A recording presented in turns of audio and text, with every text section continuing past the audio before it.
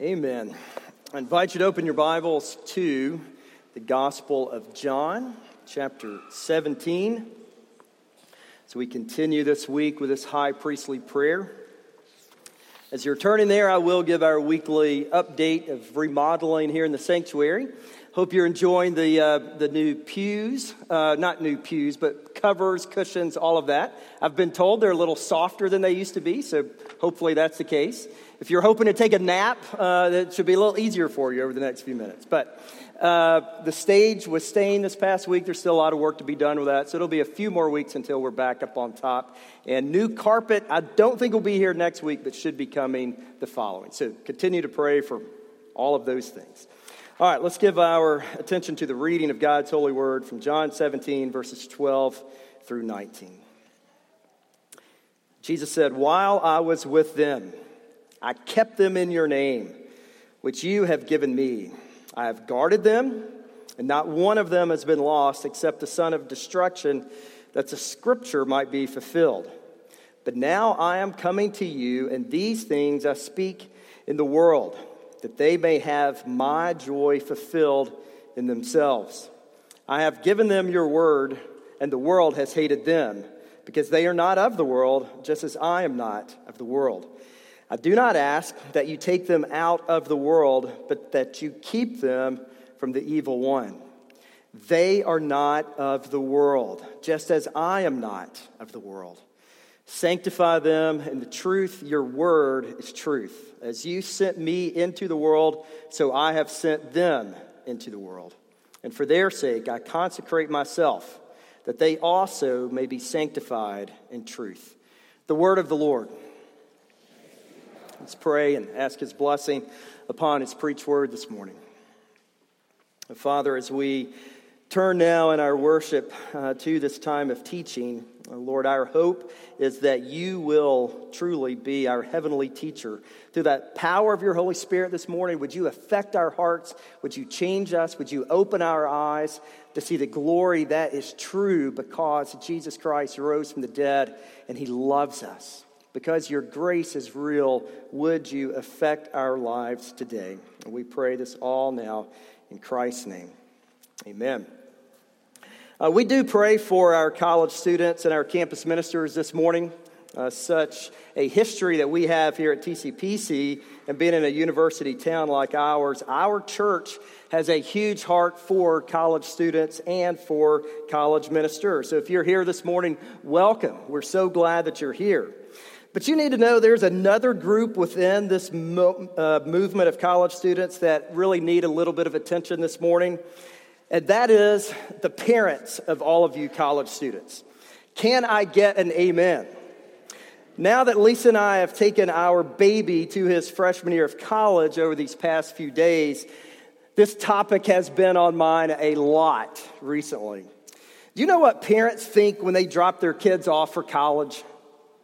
Some of you know exactly what I mean even as I ask this question. Parents tend to think questions like this: have I done enough? Have we prepared them enough? Are they actually ready to enter into this new and maybe crazy place that is the university campus? Will they have enough to eat? How much does this actually cost anyway? Are the professors going to brainwash all of them? Do they know how to do laundry? They've never done laundry before that I'm aware of. Do they know how to do it now? And questions like this. And of course, will they pursue the Lord while they're no longer at home? All of those things go through the mind of a parent at this time of year. I have a good friend a few years ago who told me the night before they took their son to college, he had nightmares all night long, crazy things of all the stuff that might happen. Here's the thing, at some point though, parents just have to leave them and trust and hope that they are prepared for what is before them. This is true if a kid goes to college or whatever. At some point, there's going to be a transition into adulthood. But here's the point. It's hard. It's really hard to say goodbye. It's hard to leave. It's hard to drop them off. It's hard. Even though we know they will never mature until it is time for them to go out into the world and do their thing, it's still hard to do. Until they take the training that they've received and attempt to implement it, whether they succeed or fail, there comes a point where the transition takes place. Now, in our passage this morning, we're going to see a very similar dynamic. And that is that the people that Jesus loved, the people that he knew, the people that he trained, his adopted brothers, those that he spent time with, his disciples he had been with for 3 years, it was time for him to leave them. It was time for him to find out if they were going to take his message and do with it all that he had intended for them to do. It was time for him to release his disciples into the world. More than just leaving, it was time for them to engage. It was time for them to be the people that God had made them to be. It was time for them to do all that he had equipped them to do. It was time for them to leave what was comfortable and enter into this crazy world. And guess what? For Jesus, it wasn't easy. It was hard for him. If you notice in this prayer, there's an element in his heart. Are they really ready? Have they learned all that they were supposed to learn? Do they understand the danger that is in front of them? These are real questions. And as Jesus had these questions, notice that he prayed. He didn't just ponder. He didn't just think about them. No, he reached out to his Father in prayer for these people whom he loved. Look back in John 17, and this is our third week as we look through this high priestly prayer for the month of August. We have seen that Jesus prayed for himself already. He prayed that he would finish his task, that he would bring glory to his Father by completing the work he was assigned to do, which was to go to the cross. Last week, we saw that Jesus prayed for the disciples to understand their heritage and the common background that they had so that they would now be one together, that we would be one, and that this world would know that Jesus is real because we're one. And now today, as we listen in on Jesus' prayer, as he cries out to his Father for the disciples, for them to be equipped to fulfill their task, here's the question before us. What do Jesus' prayers reveal about this world in which we live? This world in which we have been sent into, what do we need to know about that?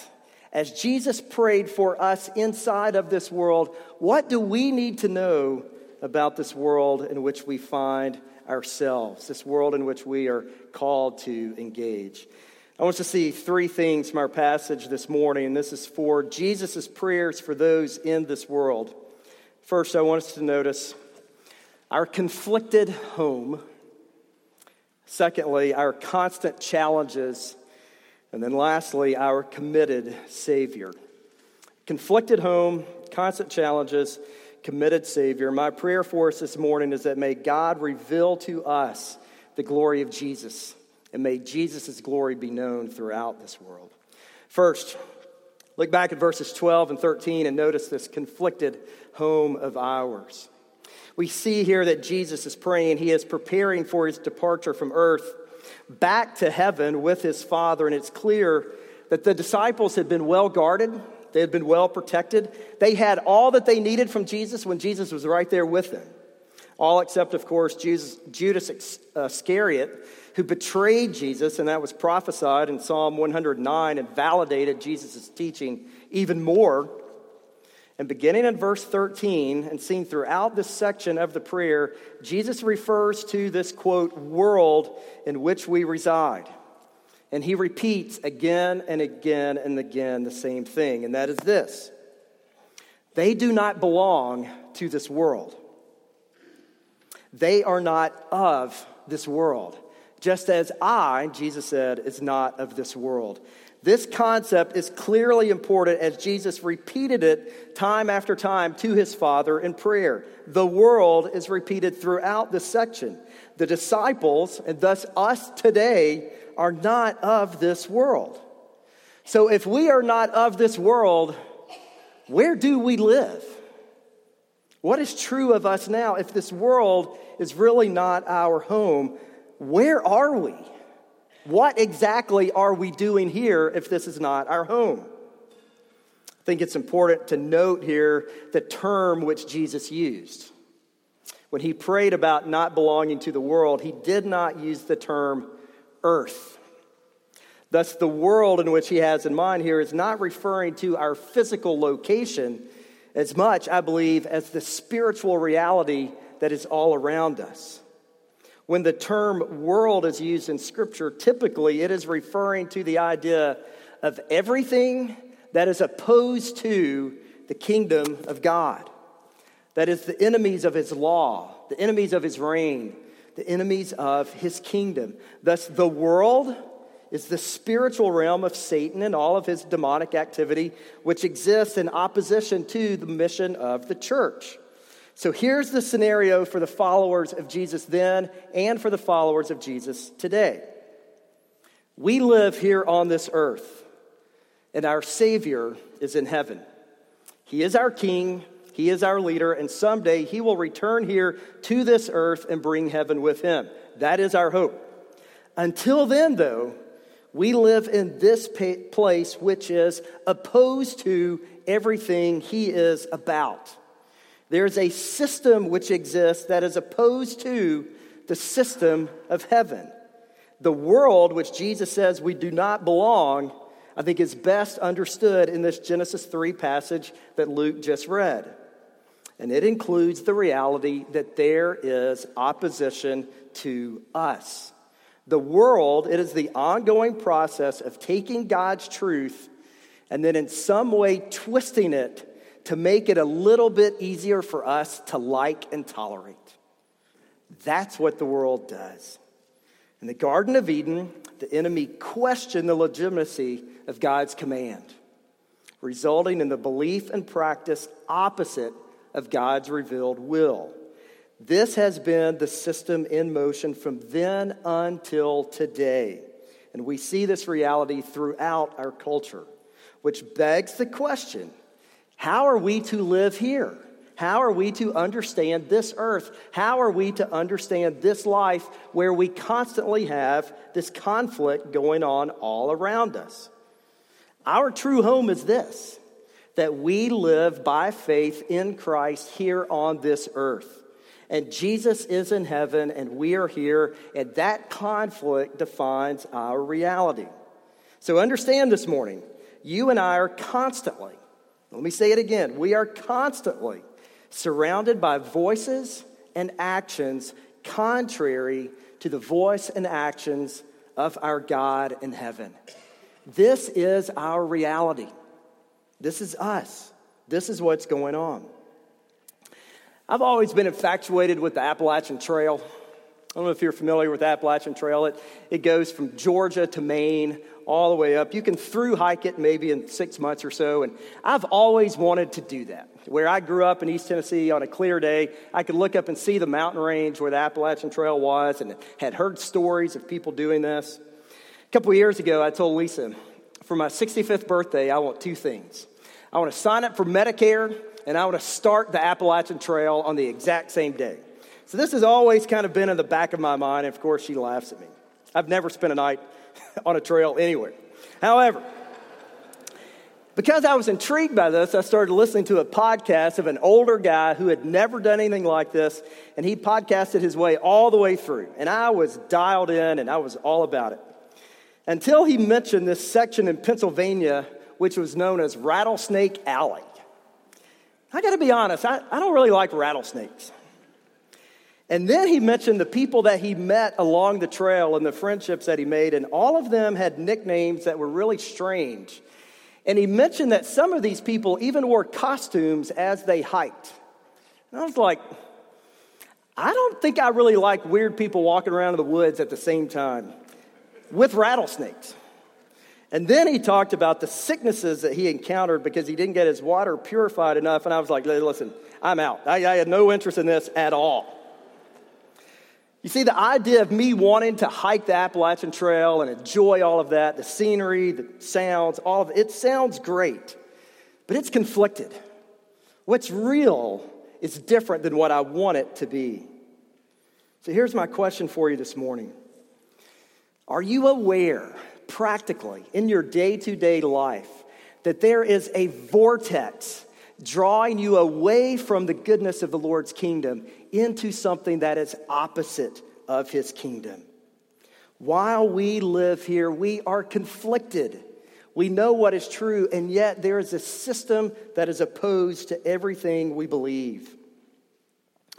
In our liturgy this morning, we had these questions of our repentance. One of them was this: do you renounce the ways, the idols of this fallen world that oppose God and his kingdom and his glory? And we answer that we do. That is our reality. We live in a conflicted world. Our Savior is in heaven and he is returning here. Until then, we give his glory. But there is a battle for us. All right, second thing to consider here that was on Jesus' heart for his disciples as he prayed. We've seen our conflicted home, but now consider our constant challenges in this world. Our constant challenges for those whom Jesus is leaving and for us who await his return. There are certain things which occur inside of this conflicted world that we must be aware of, and they all have to do with this world in which we are surrounded. But I want you to see, and don't miss this, that yes, we have challenges, and yes, they are difficult. But one of the most important aspects of this is that Jesus does not want us out of the world. We don't belong to it, but he has us here. There's no mistake there. As we live inside of this conflicted world, we really are giving his glory. He has us right where he wants us. In verse 18, he has sent us here. There's no mistake about where we are. We just need to be aware of what our life is going to be about. Notice three things here in which we need prayer because of this world. First, notice in verse 13, there is a battle for our joy. I hope you see this. Jesus prays to his Father that they may have, quote, my joy fulfilled in them. Of all things, why does Jesus ask his Father to give us joy? Seriously, of all that we might need, why that? And I think the answer is obvious when we embrace the reality that we live in this conflicted world. What is joy? What is it? We discussed this all summer as we looked at the Psalms of joy and thanksgiving. Will Witherington, when he preached on Psalm 1 at the beginning of summer, he said joy was perpetual happiness, regardless of the circumstances in our life. And it's not circumstances that can be good or bad that affect our joy. It's joy because Christ is on his throne and he loves us. You see, joy is something you receive from God that would not exist otherwise. It is his gift to us as we live in the fallenness and brokenness of this world. As I meditated and studied this passage this week, I've got to say, as a pastor, but just as a Christian myself, I am so glad that Jesus cares about the joy that is in our heart. His desire for us to have joy drove him to pray for us. You see, our Savior knows us so well that we are surrounded by brokenness and pain and sickness and disappointment in ways that come new every single day. And he is aware of it, and he does not want us to lose our joy because of it. He knows without his Spirit inside of us, despair is all we have. You know, I love taking personality tests. I enjoy all those things. Myers-Briggs, whatever. I'm an INFJ.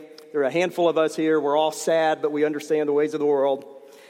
You need to know, joy is not a personality trait. Joy is God's gift to us in the midst of a chaotic life that can change moment to moment to moment. Do you know that Jesus prays for your soul to be happy today? Jesus prays for that. In the midst of whatever you are facing, joy is his prayer for you. Second common challenge. It's hard to be joyful. Second common thing. Notice this battle for his word. Look at verses 14 and verses 17. Verses 14, he gave his word to us. Verse 17, he sanctifies us with his word. You see, his word, the Bible, contains all the promises for us that we need to know of him and what is true of him and our obedience unto him. From creation until the fulfillment of the Garden of Eden when Jesus returns and his glory is everywhere, within his word, our souls are reminded of these stories, of these promises. Our lives are changed by the reality of his word alive inside of us.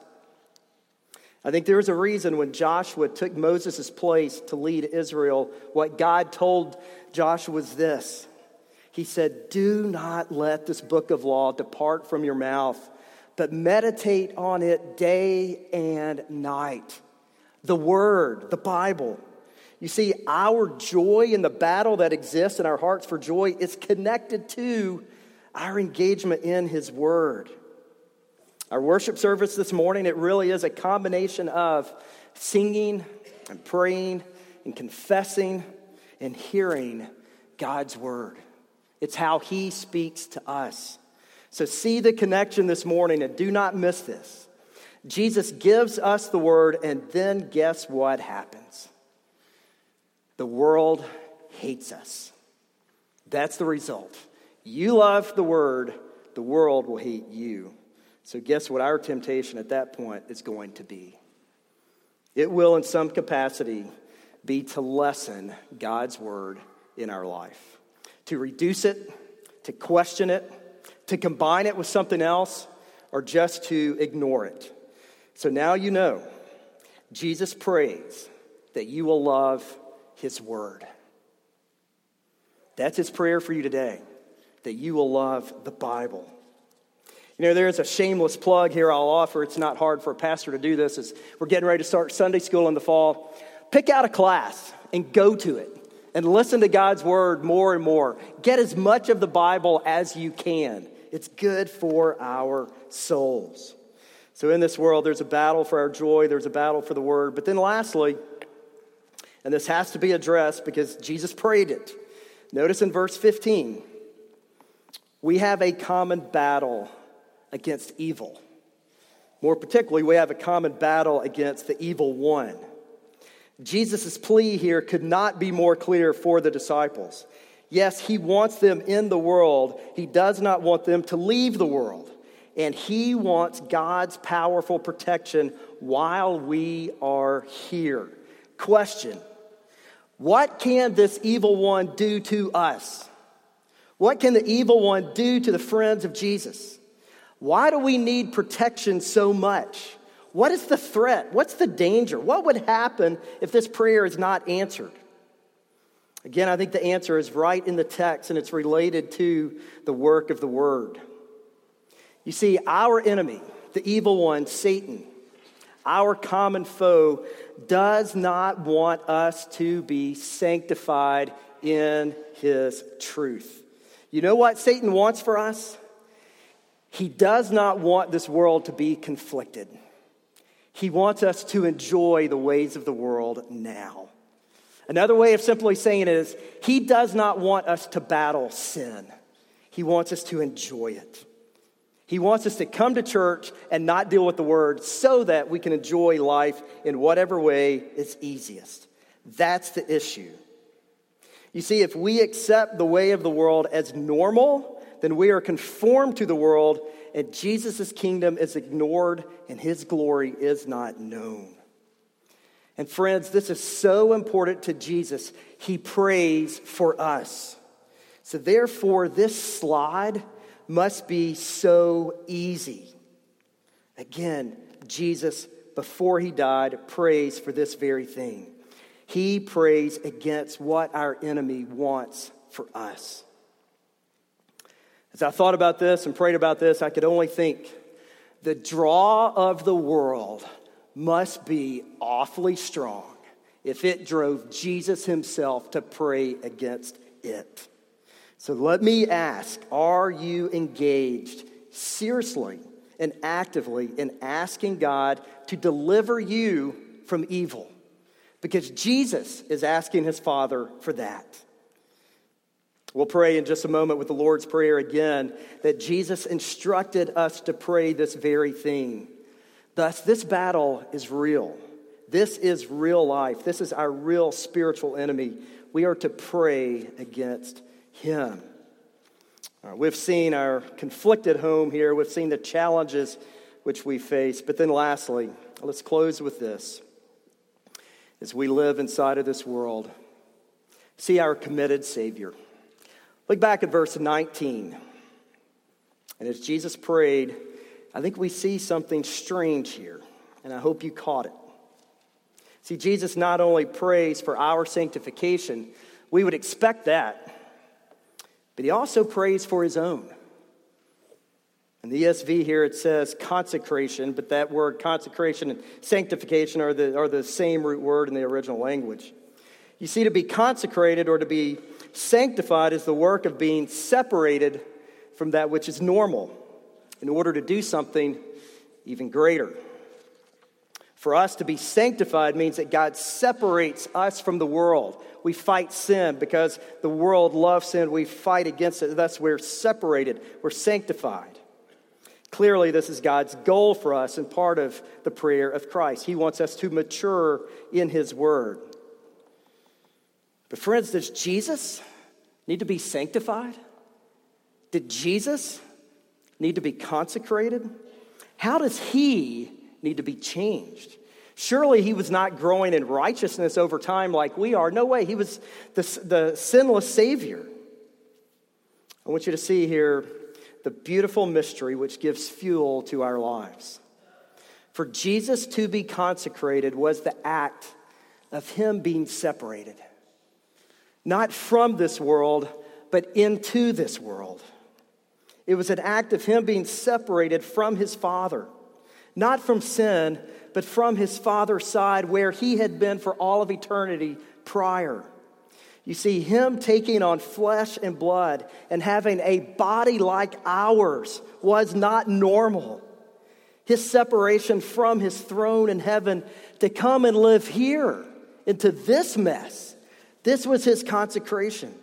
To enter into the madness of this world was him being separated from his place as the heavenly king.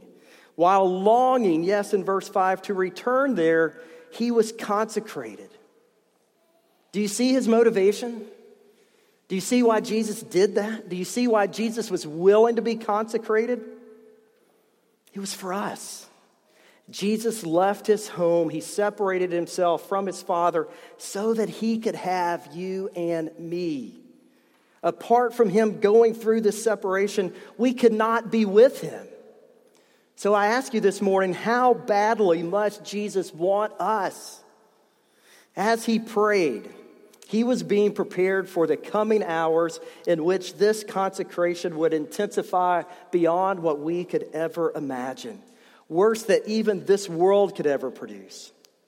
While our Savior hung on the cross to receive our punishment, he would not only be separated from his Father physically, but there would be a spiritual separation that was unlike anything ever imagined. When the Son would cry out in prayer, not even to his Father at that point, but simply, my God, why have you forsaken me? He was separated from his Father.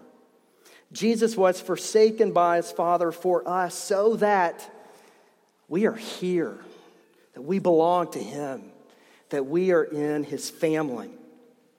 Friends, do not resist the sanctification that is taking place in your life. Embrace it. Praise God that he is changing us. He is with us.